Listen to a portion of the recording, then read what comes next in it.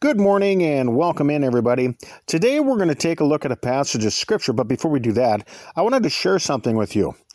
You know, the National Weather Service claims that the average lead time for tornado warnings is about 9 minutes. A tornado warning is issued to alert the public when a tornado has been reported or indicated by weather radar. And a warning is given when a tornado funnel cloud and rotation in the clouds has been witnessed by the public or storm chasers, emergency management, or law enforcement. And when you hear these warnings, you must take action immediately. Warnings are given through sirens, television, radio stations, and even cell phones. And when they're issued, danger is imminent to both life and property. You must move to safety. You must heed the warning and take immediate action. And this reminds me of the Christian life. The Bible is an advanced warning system of prophecy. It gives clear advance warnings about the upcoming judgments of God for those who choose to live contrary to His will. We too must heed these warnings, taking action right now. God has charged chosen men throughout the Scriptures with the responsibility of warning the public. Ezekiel 3:17, Son of man, I have made thee a watchman unto the house of Israel. Therefore hear the word at my mouth, and give them warning from me. John the Baptist was preaching and warning others about God's wrath and eternal fire. Those who believed were baptized by him unto repentance. Look at Matthew 3:1-10. In those days came John the Baptist preaching in the wilderness of Judea, and saying, Repent ye, for the kingdom of heaven is at hand.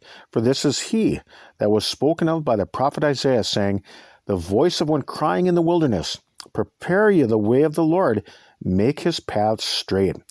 And the same John had his raiment of camel's hair, and a leathern girdle about his loins, and his meat was locusts and wild honey. Then went out to him Jerusalem and all Judea, and all the region round about Jordan, and were baptized of him in the Jordan, confessing their sins. But when he saw many of the Pharisees and Sadducees come to his baptism, he said unto them, O generation of vipers, who hath warned you to flee from the wrath to come? Bring forth therefore fruits meet for repentance, and think not to say within yourselves, We have Abraham to our father. For I say unto you that God is able of these stones to raise up children unto Abraham. And now also the axe is laid unto the root of the trees. Therefore every tree which bringeth not forth good fruit is hewn down and cast into the fire. John was warning the religious leaders of his day that if they were going to repent, they needed to have some fruits that showed genuine contrition, fruits such as sincere penitence or remorse, godly sorrow, heartfelt regret, and compunction, which lead to a change in your attitude and in the direction of your life. He was warning them to turn from their sins so they wouldn't be damned and cast into the lake of fire. Judgment day draws near. Turn now before it's too late. The Apostle Paul warned the church numerous times about God's coming judgments and the destruction of those who disobey his will. His day of vengeance draweth nigh. 2 Thessalonians 1:6-9. Seeing it is a righteous thing with God to recompense tribulation to them that trouble you, and to you who are troubled rest with us, when the Lord Jesus shall be revealed from heaven with his mighty angels in flaming fire, taking vengeance on them that know not God, and that obey not the gospel of our Lord Jesus Christ, who shall be punished with everlasting destruction from the presence of the Lord and from the glory of his power. Peter preached and warned the church about the punishment of the wicked. Like discerning the signs of destruction by an approaching tornado, he warned about the characteristics of the impenitent. They speak evil of scriptural truth. They reject to lovingly obey it because of their wicked and rebellious hearts. They don't truly love Jesus, but they mock the will of God, as Pharaoh did in Egypt and was punished, as an example. The same happened to Sodom and Gomorrah, turning their own city into a burning heap of fire. God is to be feared, and his vengeance is coming. You cannot mock Christ and get away with it. He reserves the impenitent to be punished. 2 Peter 2:1-10, But there were false prophets also among the people, even as there shall be false teachers among you, who privily shall bring in damnable heresies, even denying the Lord that bought them, and bring upon themselves swift destruction. And many shall fall their pernicious ways, by reason of whom the way of truth shall be evil spoken of. And through covetousness shall they with feigned words make merchandise of you, whose judgment now of a long time lingereth not, and their damnation slumbereth not.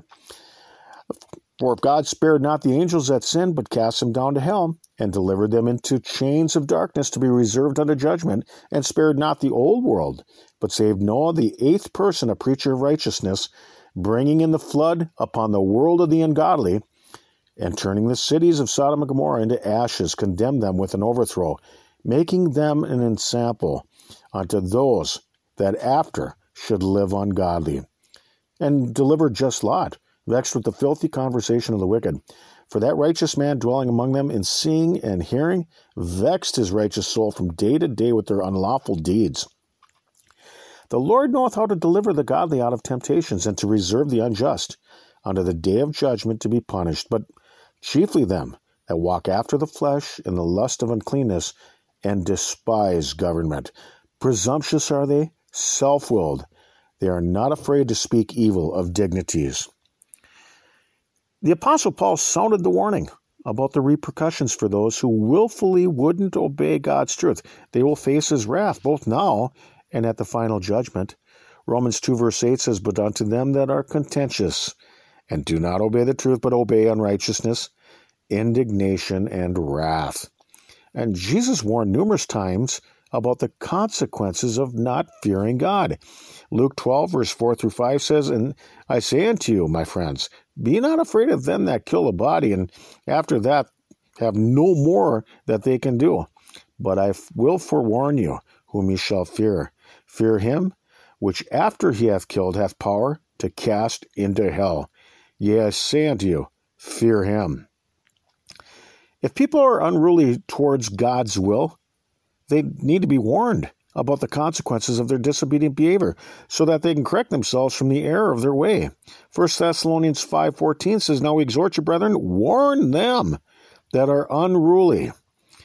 So you see, these blessed men of God sound off the warning so that we have the opportunity to turn from our sins.